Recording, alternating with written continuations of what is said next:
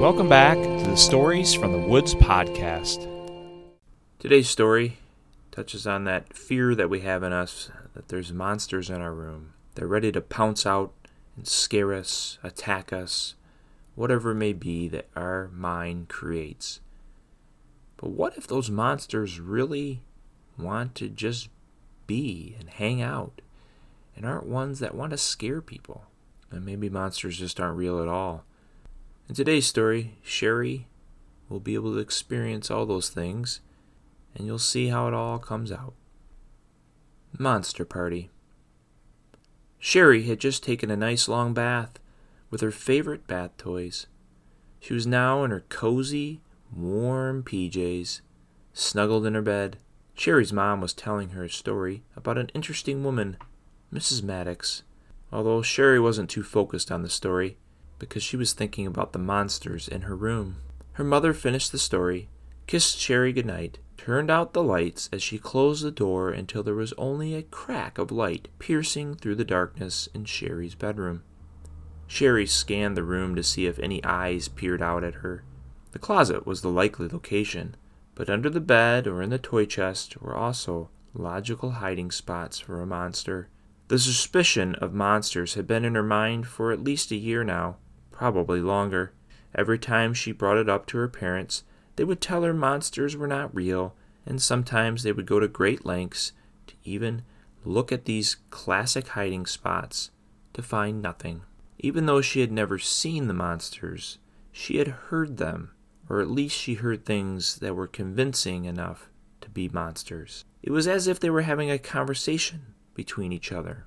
Tonight, when the conversation started in a foreign language, she decided it was time to stand up to her fear and to these monsters. To help give herself a little courage, she turned on her bedside lamp. The words or sounds stopped instantly.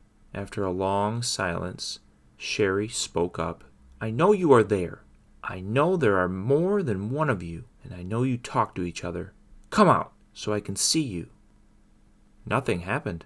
Sherry sat up in bed, waiting, just like her mother did when she was waiting for Sherry to do something that she asked her to do, such as picking up trash she had left on the coffee table while watching TV. Still, no response from these so-called monsters. Sherry was beginning to think maybe they were not real after all. Maybe the sounds had been muffled from a TV program her parents were watching. She had one more thing to say, to either get them out or convince herself they were not real.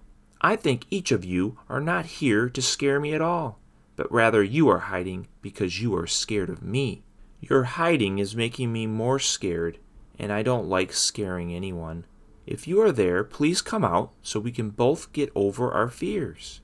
I know one of you is in my closet, one under my bed, and the other in my toy chest. Come out so we can see each other and talk." A long pause. Before the closet door creaked open, Sherry held her breath, for her bravery now turned back to fear as a shadow emerged from the closet. The shadow entered the boundary of the light from the lamp. Sherry could make out a red, circular body with skinny arms and legs, like a garden hose dangling out of the body. 2 oval eyes, along with a yellow spaghetti-like hair, appeared. It was difficult to make out any other features until it opened its mouth to speak its native language. As it spoke, it had a long blue tongue that was lashing in and out, that seemed to be the main source creating the foreign sounds. Shortly thereafter, 2 more monsters emerged, one from the toy chest. This monster looked like a jack-in-the-box, as half of its blue, skinny, rubbery-looking body stuck out of the toy chest. It only had one eye, which sat at the very top of its body. No arms were seen, but 2 little hands were sticking out of the middle of its body. And then from the end of her bed, a green poof of hair appeared. The hair waddled over to where the red monster stood. Sherry could finally see a very short but stout green ball with short legs, but large, webbed feet, tiny eyes, and its large mouth was exposed as it started to speak to Sherry. I am Horace. This is Jack," as he pointed at the blue Jack-in-the-Box monster. Sherry giggled. "No, really, his name is Jack. And this here next to me," referring to the red monster, "is Samson. We are the primary color monsters. We are just not much into scaring you. We fear you would scream, and we have heard you scream before, and we have no desire to hear it again. Plus, scaring gets old pretty quickly. Our first scaring gig was to scare Bethany, a young girl like you, and we did that for several years." "Well, you scared me pretty well just hiding. I could hear you talking to each other." "Sorry about that. Samson has a hard time staying quiet when he is awake." "Where do you go? What do you do when it's not night? I've never seen you in your hiding places." "And that is because we are invisible during daylight hours. We spend most of that time sleeping, but on occasion we will explore the house or your neighborhood. There are some monsters like us that like to play tricks on people during these hours, acting like ghosts and such, but we prefer not to do that." "Have you ever played any games with a child before?" asked Sherry. "No, we have never interacted at all with someone like you," responded Horace.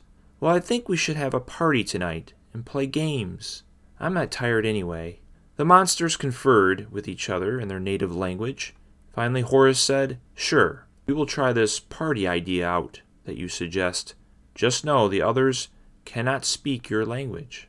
"Okay, hopefully they won't have to talk much. Since you're so good at hiding, let's play hide-and-go-seek first." And so the party began. After hide-and-seek, they played Hi-Ho-Cherry-O.